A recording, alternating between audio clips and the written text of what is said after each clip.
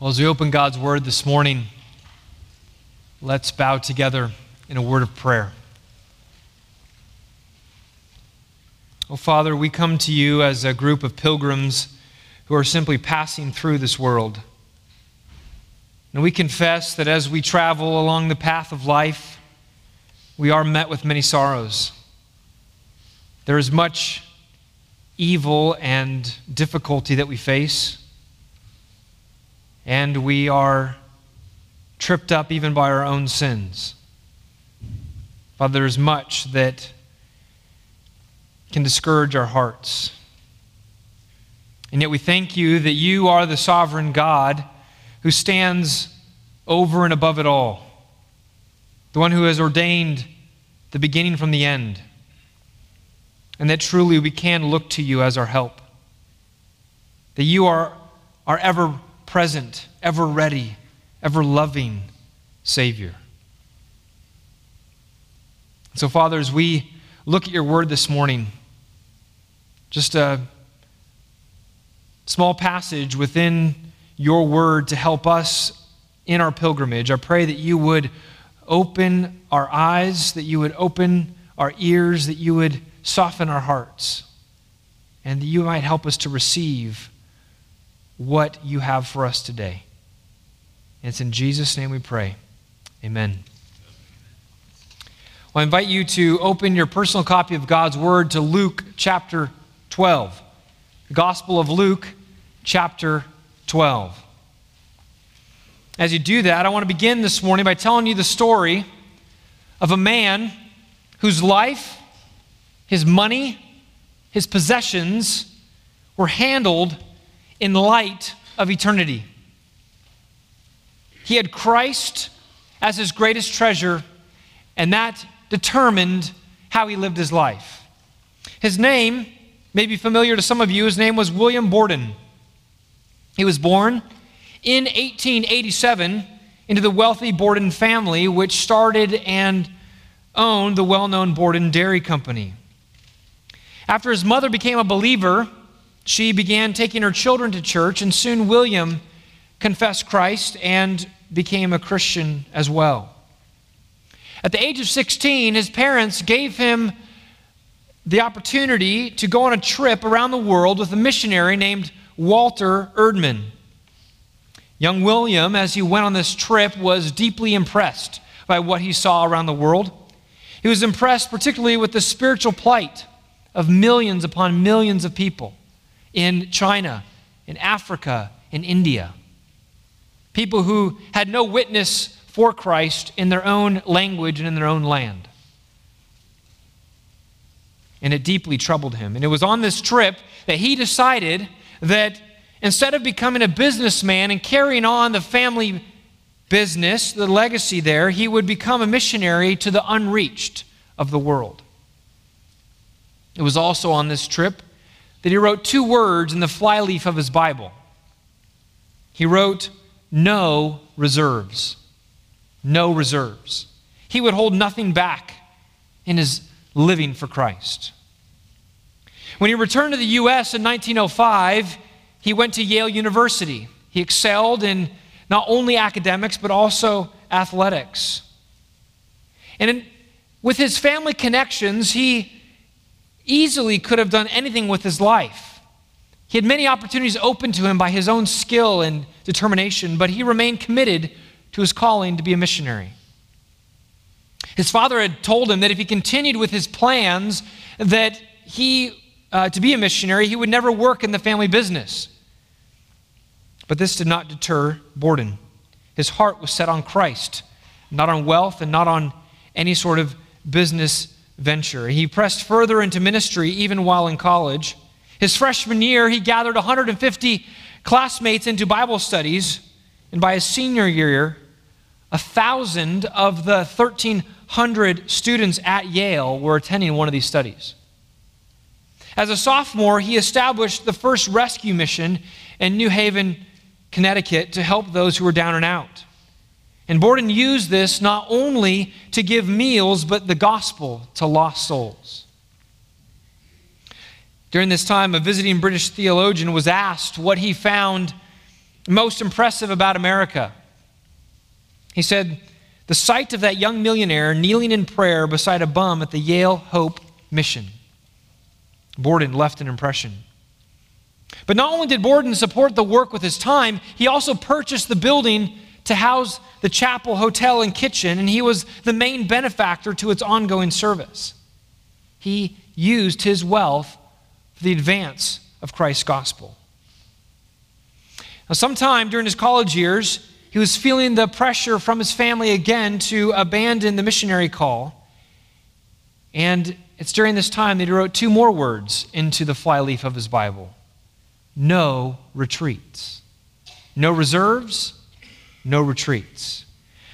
You see, the center of gravity in Borden's life was Christ. Everything he did revolved around his commitment to Jesus, even the way he used his money. And it revealed where his heart was. Now, 3 weeks ago, we began looking at Jesus' teaching on money, possessions, and eternity from Luke chapter 12. And we first looked at Jesus' warning against materialism, against greed and covetousness. Then we meditated upon Jesus' prohibition against anxiety and worry. And if you missed those, I'd encourage you to go back and listen to them. They strike at so much that is pertinent for us in our 21st century American society. But this morning, we're going to continue and finish Jesus' exhortation on these important topics, money, possessions, and eternity. And we'll be challenged to see that our lives indeed are centered upon Christ and that we indeed are looking to eternity for ordering our days. So let's begin by reading our passage, Luke chapter 12. Follow along as I read. I'll be reading from verses 13 to 34. Someone in the crowd said to him, "Teacher, tell my brother to divide the inheritance with me." But he said to him, "Man, who made me a judge or arbiter over you?" And he said to them, "Take care and be on guard against all covetousness, for one's life does not consist in the abundance of his possessions." And he told them a parable, saying, "The land of a rich man produced plentifully.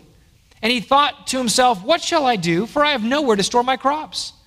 And he said, 'I will do this. I will tear down my barns and build larger ones, and there I will store all my grain and my goods. And I will say to my soul, Soul, you have ample goods laid up for many years. Relax, eat, drink, be merry.' But God said to him, 'Fool, this night your soul is required of you, and the things you have prepared, whose will they be? So is the one who lays up treasure for himself and is not rich toward God.' And he said to his disciples, 'Therefore I tell you, do not be anxious about your life, what you will eat, nor about your body, what you will put on. For life is more than food, and the body more than clothing. Consider the ravens. They neither sow nor reap, they have neither storehouse nor barn, and yet God feeds them. Of how much more value are you than the birds? And which of you, by being anxious, can add a single hour to his span of life? If then you are not able to do as small a thing as that, why are you anxious about the rest? Consider the lilies, how they grow. They neither toil nor spin.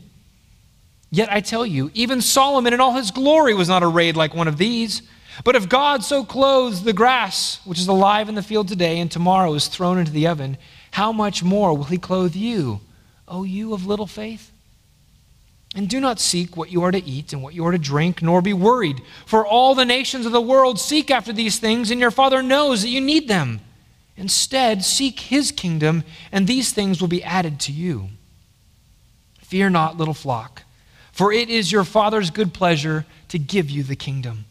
Sell your possessions and give to the needy. Provide yourselves with money bags that do not grow old, and with a treasure in the heavens that does not fail, where no thief approaches and no moth destroys.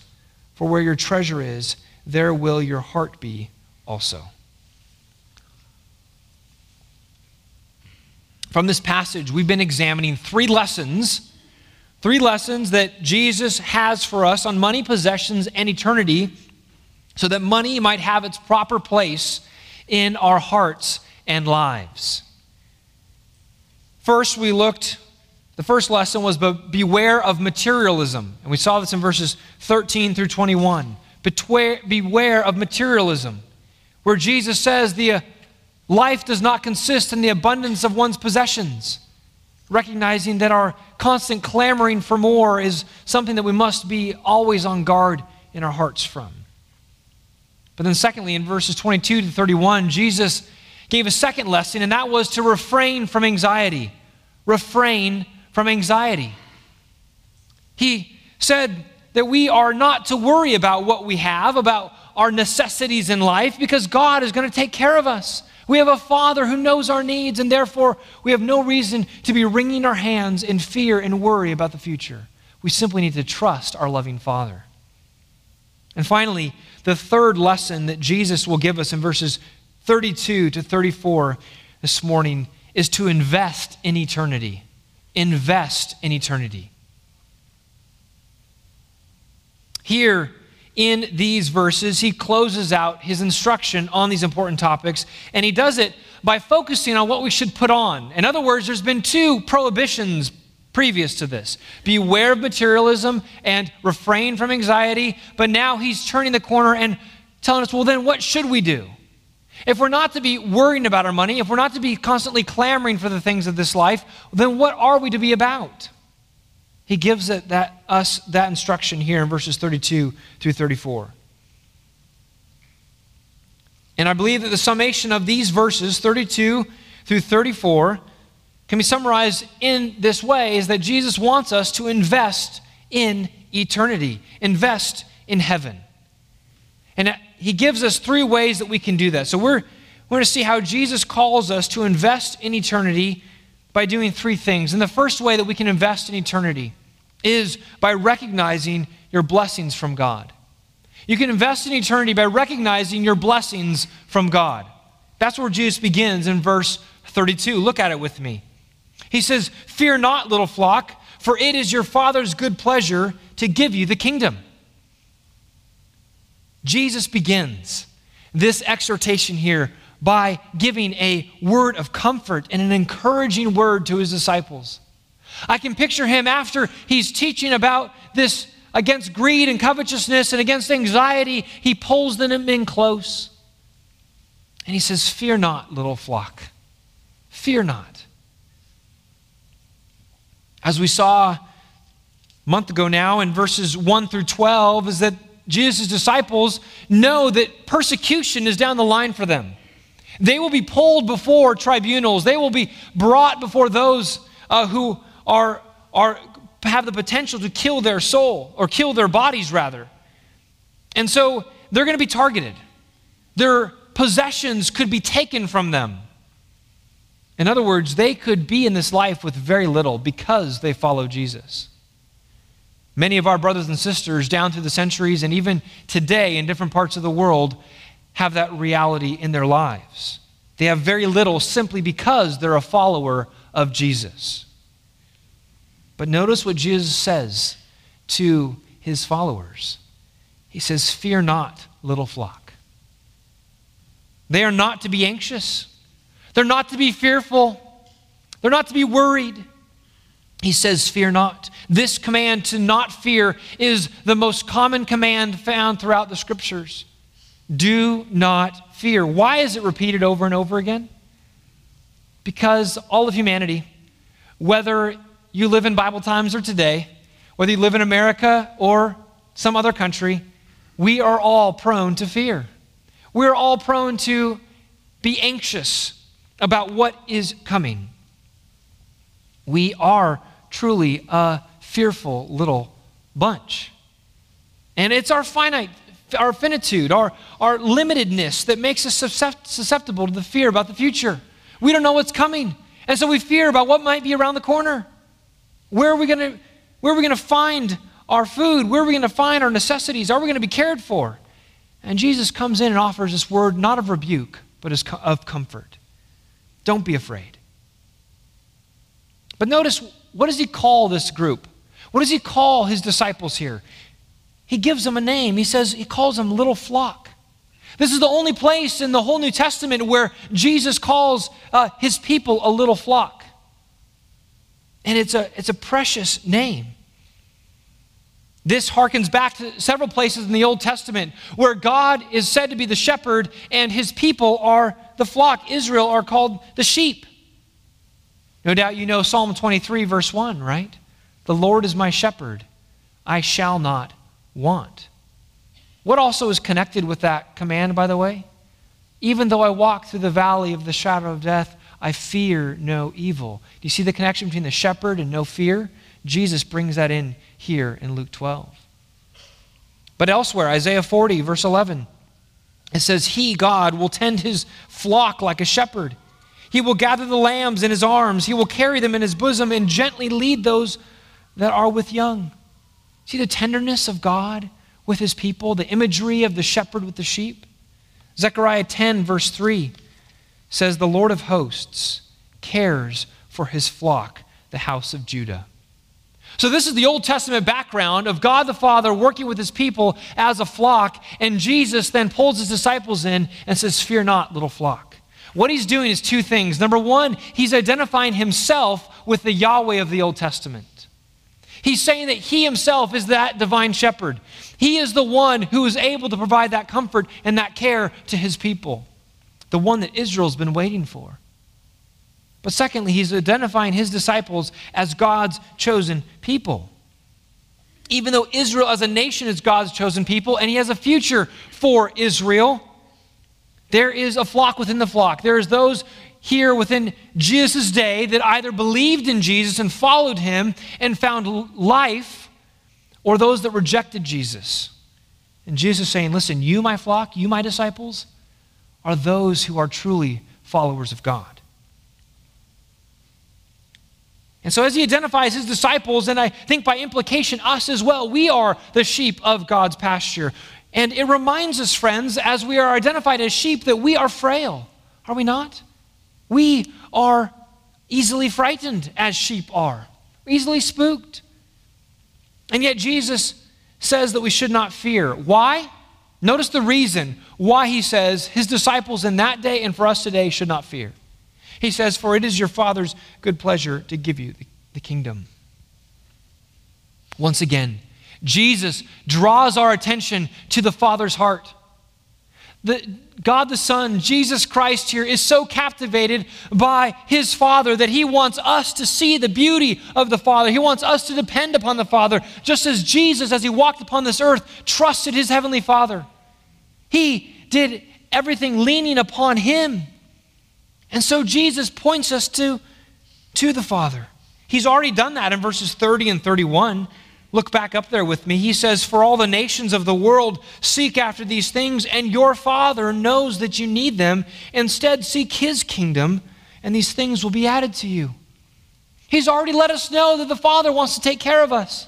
But here, Jesus sums it all up with this promise that is given. He says that it's the Father's good pleasure to give you the kingdom.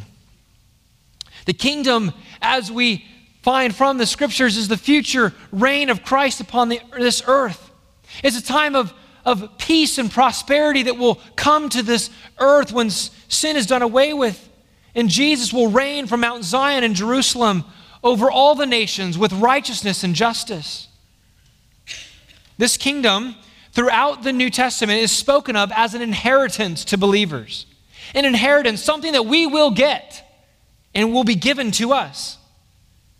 For example, Matthew 25, verses 31 through 34, Jesus says this. He says, when the Son of Man comes in his glory and all the angels with him, then he will sit on his glorious throne. And before him will be gathered all the nations, and he will separate people one from another as a shepherd separates the sheep from the goats. And he will place the sheep on his right and the goats on the left. And then the king, that's Jesus, will say to those on his right, come, you who are blessed by my Father, inherit the kingdom prepared for you from the foundation of the world. It's a kingdom prepared that will be inhabited in that future day. James chapter 2, verse 5, James says, listen, my beloved brothers, has not God chosen those who are poor in the world to be rich in faith and heirs of the kingdom which he has promised to those who love him? A promised gift that will be given. And you and I are sealed with the Holy Spirit until we acquire possession of that inheritance. That's what Paul says in Ephesians chapter 1.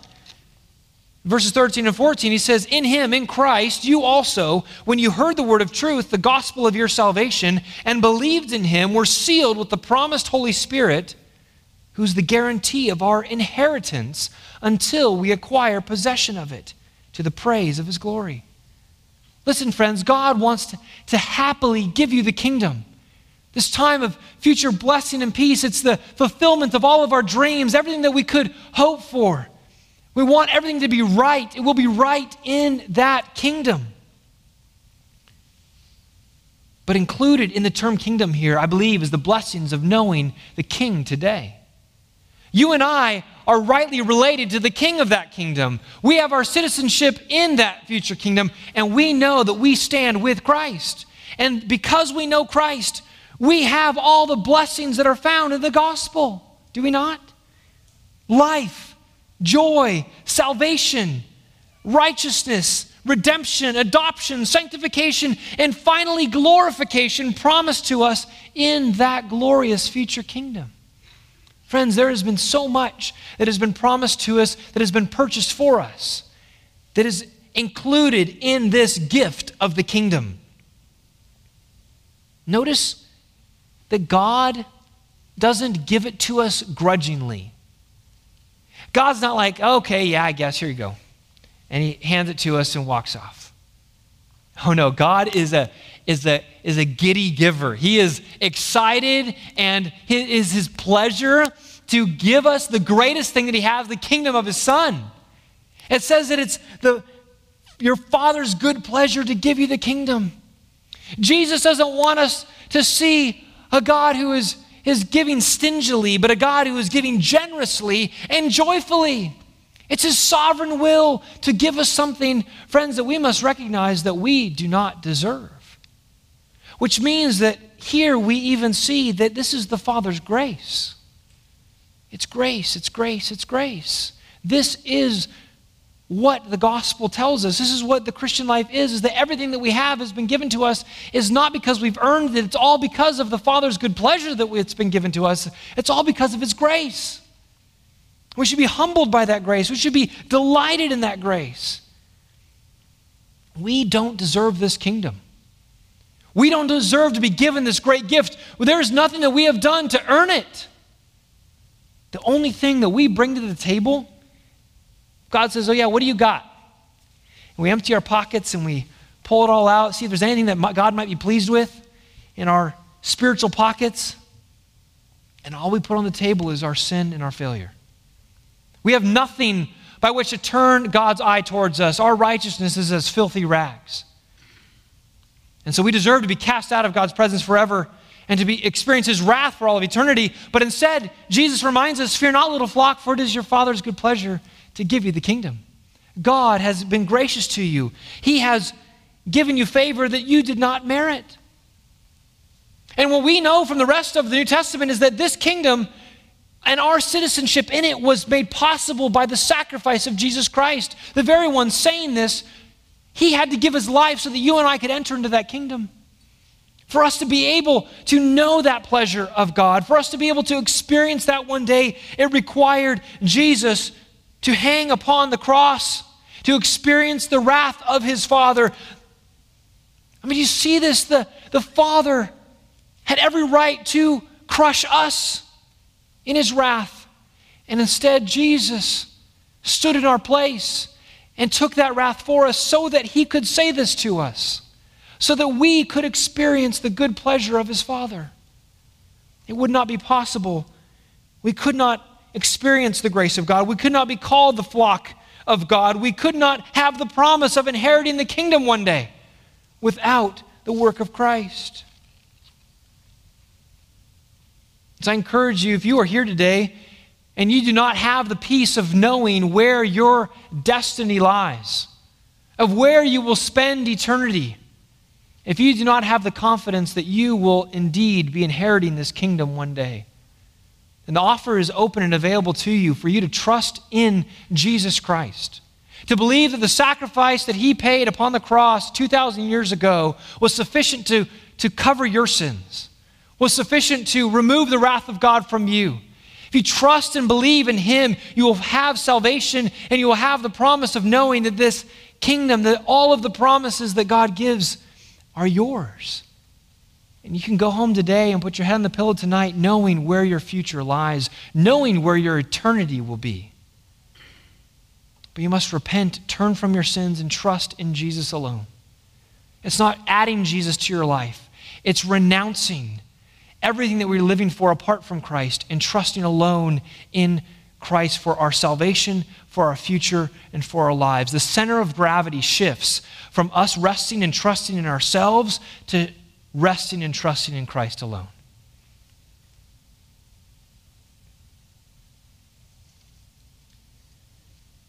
So as Jesus gives us this instruction here on investing in eternity, it begins by recognizing our blessings from God. But Jesus goes on, and look at the second way that Jesus tells us that we can invest in eternity by relinquishing your possessions on earth. You can invest in eternity by relinquishing your possessions on earth. Look at the first part of verse 33. It's pretty succinct. He says, sell your possessions and give to the needy. Sell your possessions and give to the needy. Now this verse has been interpreted down through church history in a variety of ways, but many have taken it to mean that every single Christian is called to take a vow of poverty, and that we should go and put everything that we own up for sale, and that we should give it all away and therefore live in a state of poverty, not holding on to any worldly goods. But I don't believe that that is what Jesus wants his church to do. Jesus doesn't say to sell all possessions, nor does he say to sell them all at once. And it's important to recognize that wealth or money is not a sin. To have money, to have wealth, even a lot of money, to be rich is not in itself a sin. It's important to realize. We've been talking about the dangers of wealth and the dangers of money, but and Paul says the love of money is the root of all kinds of evils, but having wealth itself is not in itself wrong or a sin. In fact, I believe God blesses many people so that they might use it for his purposes. God blesses businesses who are seeking to gain more money and gaining capital, but all of that is for a higher purpose. It's important also to recognize here that private ownership is not wrong. This is not a subtle endorsement of socialism in which we all get rid of our stuff and none of us have private ownership because we're all supposed to sell our possessions. But what is Jesus getting at? I believe that there's a principle here that Jesus wants us to understand, and it's this, that we are to get rid of stuff so that we can give to others. It's that simple. These commands, sell your possessions and give to the needy, is this basic reality that we should be looking to get rid of stuff so that we can give to others. Now, how much stuff we get rid of and what stuff we get rid of is open to freedom that we must determine. There's not a set amount, there's not a certain kinds of things that we must depart from, but there should be something in our lives that enables us to be able to let go of possessions of this life and of this world so that we can be able to give more to those in need. In order for us to live for eternity, friends, in order for us to live for heaven, we've got to let go of our stuff here. Jesus wants our hearts to be directed towards heaven, and our hearts are going to be directed where we put our money and where we direct our resources. And if all of it is poured into the here and now, into our homes and our stuff, then our hearts are going to be here. But Jesus is trying to help his disciples to recognize that our home is not here. And so we must be getting rid of, relinquishing what we have. I think this is the closest thing you're going to find in the Bible to a command to have a yard sale. Sell your possessions. I guess you could do offer up. But no, it helps us to think strategically. When was the last time you went through your closets, went through your garage, went through your storage units, and find things that you're like, we don't need this anymore. Now, you could give those things away. You don't necessarily have to sell it and make a profit and then give that money to somebody, but you could do that as well. There's lots of freedom in what we're to do. The main thing is, are there things that we can let go of so that we can bless others? The goal is to think about how to serve and bless other people. Notice that the intent is not just to get rid of things. Unbelievers get rid of things. They hate clutter, they sell, they have yard sales, all those sorts of things. But the intent here is with a purpose to bless other people. We get rid of things so that we can give to those in need. The purpose, in other words, is generosity, not just spring cleaning. And there's a big difference. It's a difference in motivation, and it's a difference in result, the destination of the proceeds. Just a few weekends ago, my family and I, we like to go to visit yard sales, garage sales, and we visited one that was a benefit sale for orphans displaced in Ukraine. I don't know if they are believers. They gave out little verse things to everyone that went to the sale, so I'm assuming that they knew the Lord. But that kind of thing is what Jesus is talking about here. You're giving things away. You're finding things that you can sell in order that you can be able to bless other people. We have so much stuff. There's so much glut. We accumulate. We are purchasing stuff all of the time. With the gifts that we give around Christmas time and birthdays, there's so many things that come in. There's so much that we could give away. Again, not just a spring cleaning sort of way, but a blessing others.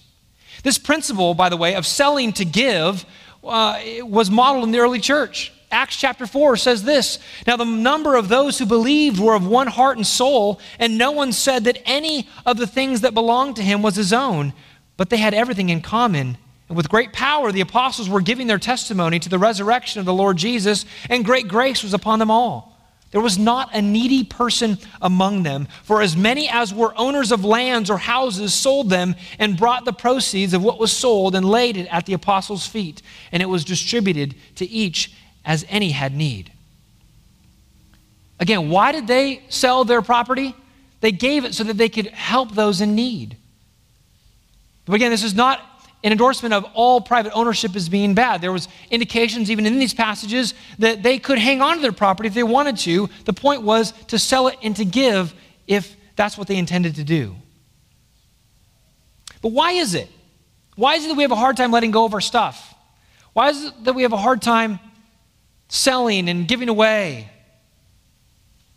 Particularly in a radical sort of way, downsizing sort of way. One pastor put it this way. He said, our anxiety gets in the way of our generosity. Our anxiety gets in the way of our generosity. Well, if I let go of that, then what am I going to do? What if I'm going to be without that? What if I'm going to need that? I can't trim down too far because the fear kicks in. The anxiety kicks in. The fear of being without encourages hoarding, not handing over. It encourages gathering for self, not giving to others. But do you see how these verses then are connected with what came before? Jesus told us that we aren't to worry about what our necessities. We're not to worry about our daily things that we need because we have a Father that knows our needs and wants to give them to us. And so we can give more away, trusting Him as we seek to bless others. Do you ever wonder why God doesn't give everyone in the church the same level of income, same level of stuff, same level of money? Somehow in His providence, He wants there to be those that have more than others, and for there to be a giving and sharing that takes place within the church as we take care of each other's needs.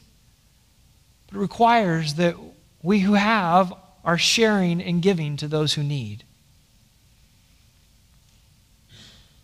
So, what can you sell? What can you give away? What can you part with that could bless somebody else?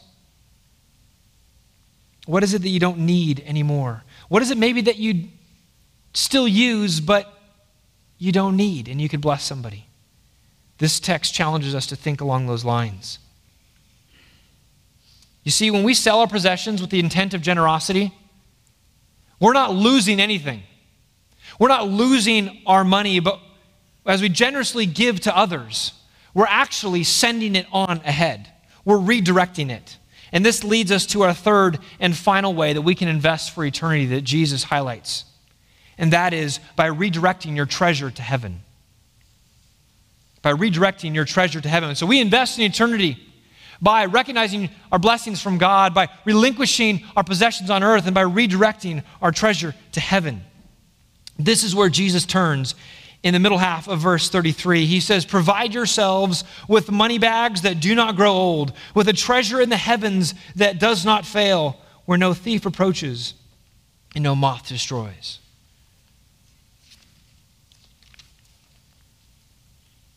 This highlights an important reality that we must keep in mind, that everything upon this earth, everything that we own and we possess, will fail. He says, provide money bags for yourselves that do not grow old, and a treasure in the heavens that does not fail. But there is not a thing upon this earth that will not fail. There's not a thing upon this earth that will not be destroyed in some way and at some time. Of course, what Jesus says here is our riches can be stolen. They can be destroyed by rust or rot. Or like expensive clothes of the day, they could be eaten by moths, which is why Jesus mentions the moth here.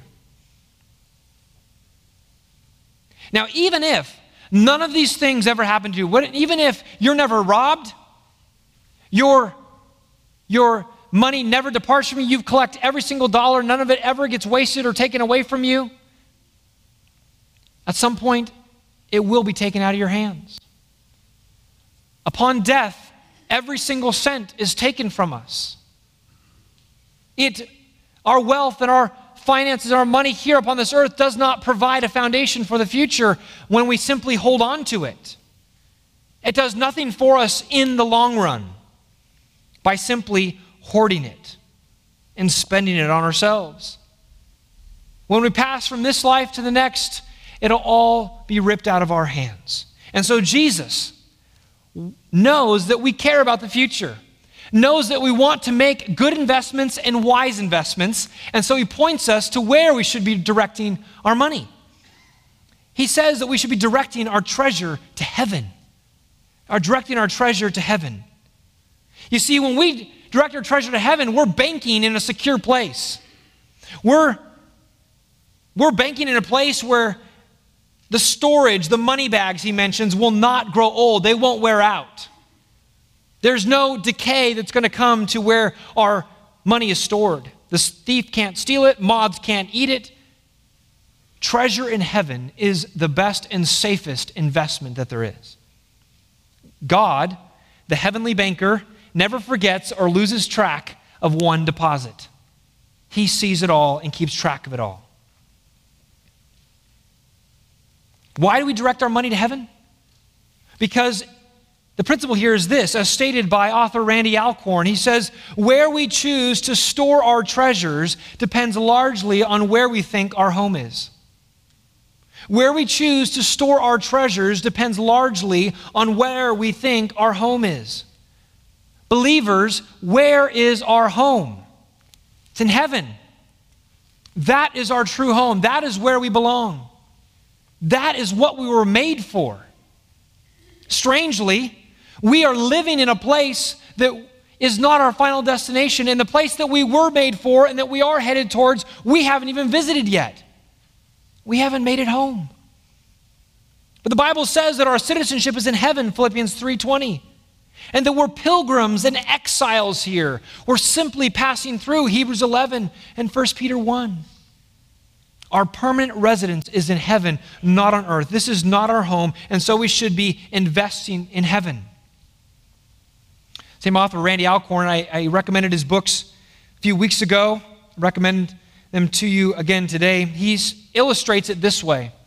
He says, suppose your home is in France and you're visiting America for 3 months, living in a hotel. You're told that you can't bring anything back to France on your flight home, but you can earn money and mail deposits to your bank in France. Would you fill your hotel room with expensive furniture and wall hangings? Of course not, he says. You'd spend your money where your home is. You would spend only what you needed on the temporary residence, sending your treasures ahead so they'd be waiting for you when you got home. Where we invest our money depends on where we see home is. And friends, this world is fading away. Consider if you were living during the time of the Civil War and you were living in the South and yet you were a resident of the North. You knew that the war was coming to an end soon and the North would win, and yet you had tons of the Confederate currency. What would you do if you knew that the war was going to end soon and the North was going to win? You do all you can to convert it to the northern currency and send it on ahead of you to the north. That illustrates the reality of this present life and eternity. We know this world is coming to an end. We know that everything that we have is going to ultimately be dust and worthless. And so therefore, Jesus encourages us to invest where it cannot fail, to send our treasure to the heavens. Now, obviously, we can't put cash in an envelope, put it in the post office, take it to the post office, and send our money to heaven. So how do we do this? How do we see that our treasure is in the heavens? I want to direct you to 1 Timothy chapter 6 to help us with this. Turn with me to 1 Timothy chapter 6.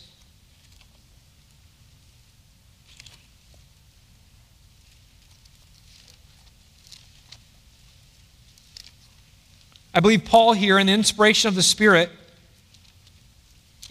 has Jesus' teaching from Luke 12 and the parallel in Matthew 6 on his mind as he writes to Timothy and to the church that he's leading. We're going to see echoes of Jesus' teaching in Paul's own words here. In 1 Timothy chapter 6, look at verses 17 through 19.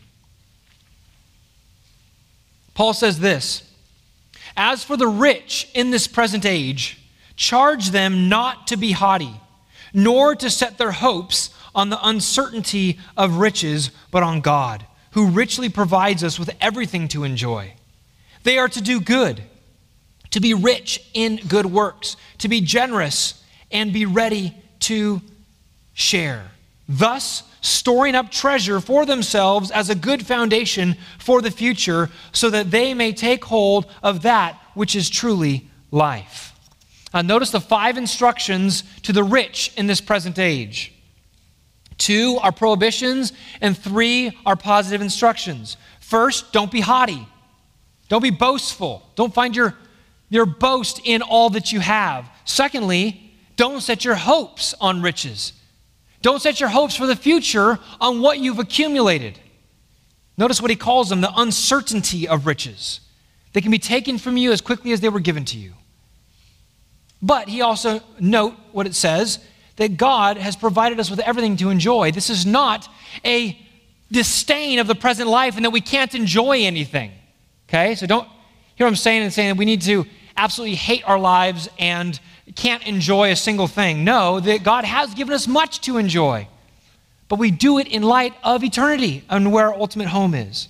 So the 2 prohibitions, don't be haughty and don't set your hopes on the uncertainty of riches. But then he turns in verse 18 to give us 3 positive instructions. He says to do good, to be rich in good works, and to be generous and ready to share, thus storing up treasure for themselves as a good foundation for the future. In other words, Paul, I believe here, interpreting Jesus' words, understands that we don't trust in our riches and we don't take pride in our riches, but instead we look to do good with our riches. We look to be generous and to share. And as we do that, we build a foundation for the future. What kind of future? A heavenly future. A good foundation for that future home that we will be inhabiting. And in doing that, we take hold of what is truly life. What is truly life, what is life indeed in the here and now and in the day to come. Notice those 2 ages are there. He talks about this present life and then talks about the future. The future is that which is beyond this present life, our final home in heaven.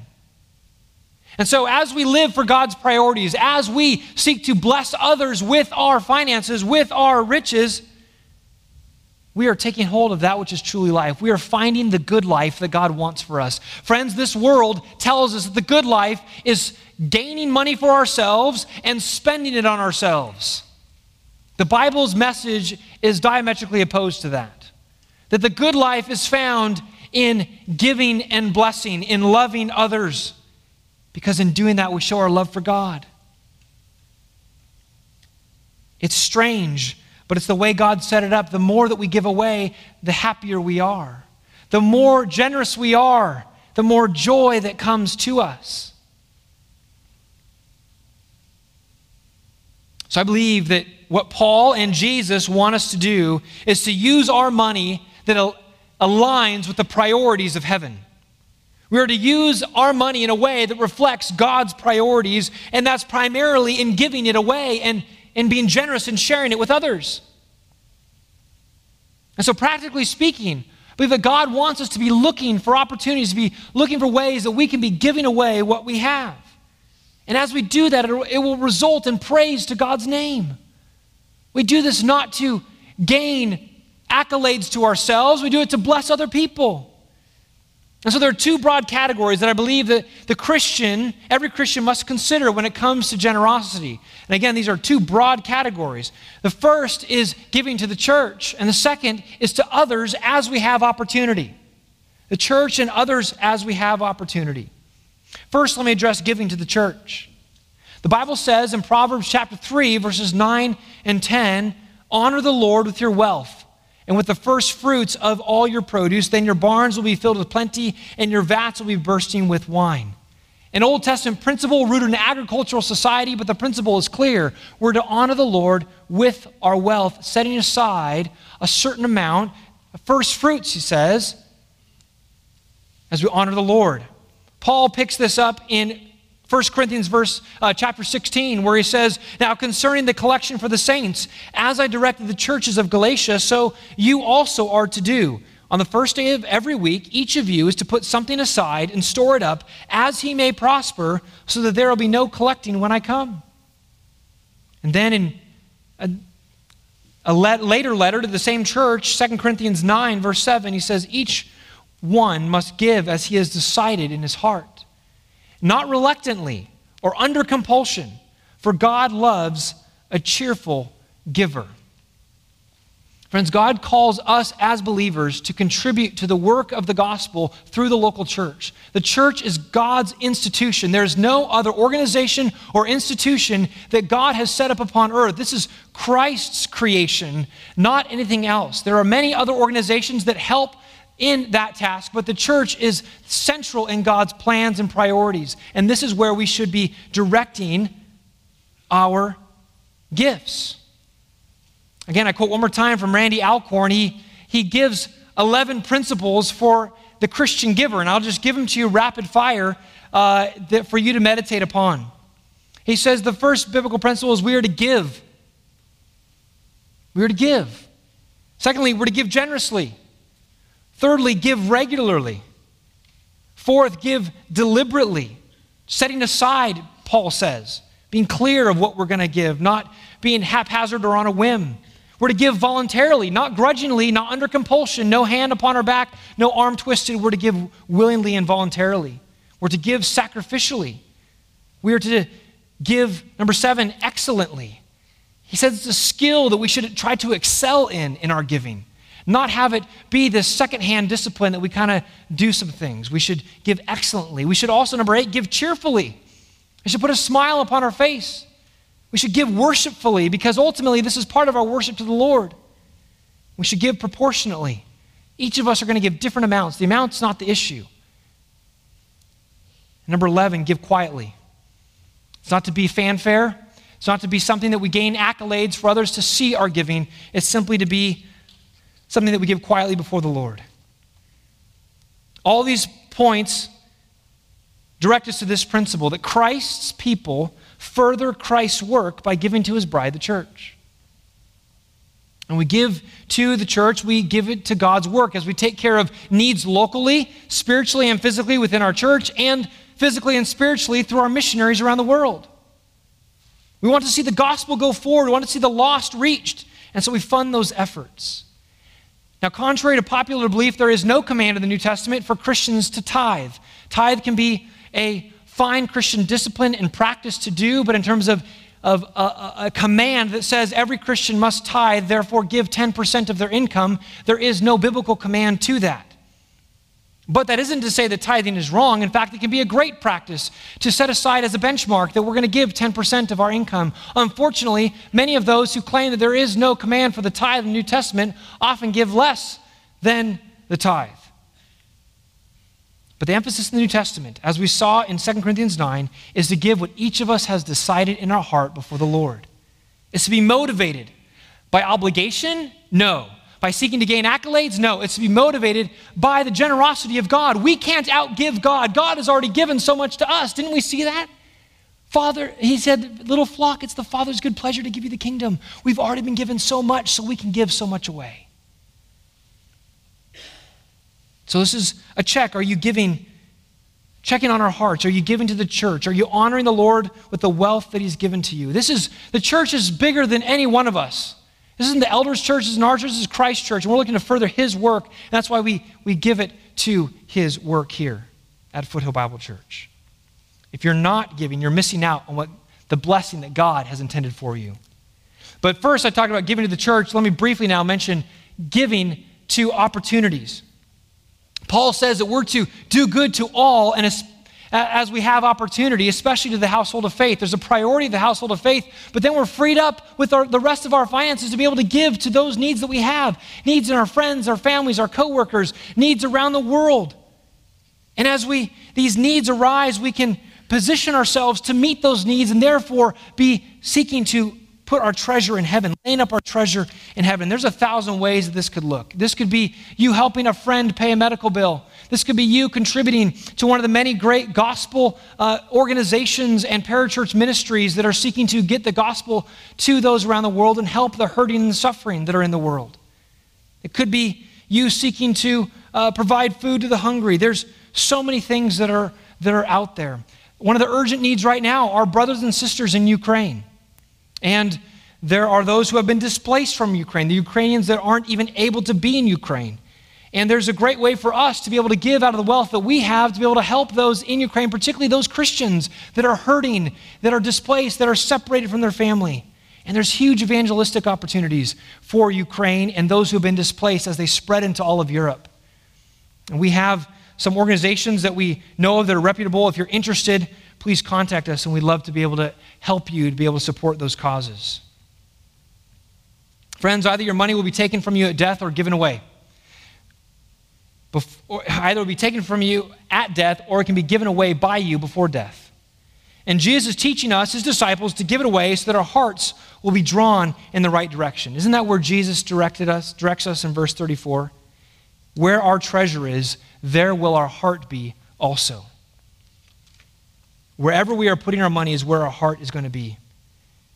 And Jesus wants us to look for our money to be going to heaven as we give it away to others, and that we would be living for the next world, not for this one. And so I ask you, are you investing in eternity? Are you steering your heart to Christ and his priorities by directing your treasure to heaven? Are you willing to let go of the transitory treasures of this life so that you'll gain everlasting treasures in the heavenly kingdom? I began this morning by telling about William Borden of Yale. Let me pick up the story where he left off. He had set his heart on the mission field. He desired to reach Muslims in China, and so when he graduated from college and seminary, he set sail for Cairo, Egypt, in order to first learn Arabic.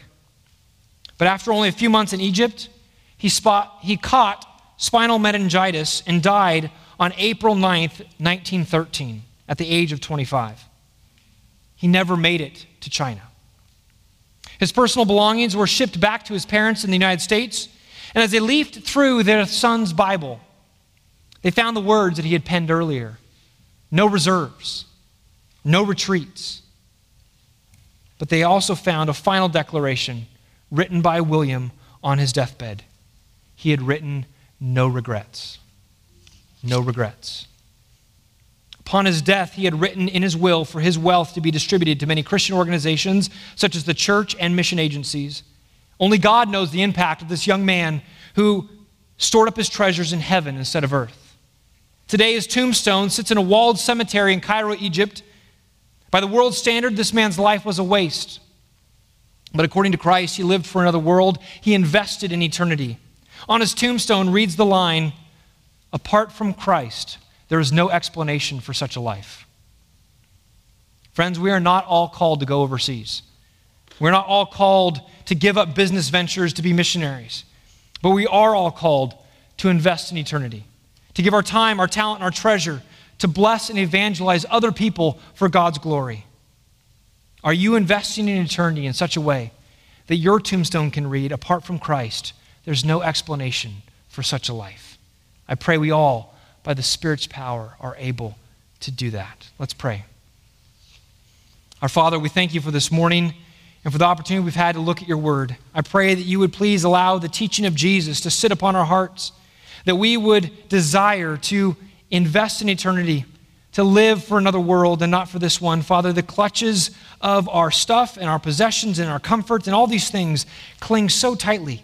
And I pray that you would help us to relinquish them, to be able to see that there's greater treasure in heaven. We thank you for your love for us, and I pray that you would direct our hearts in this way. In Jesus' name, amen.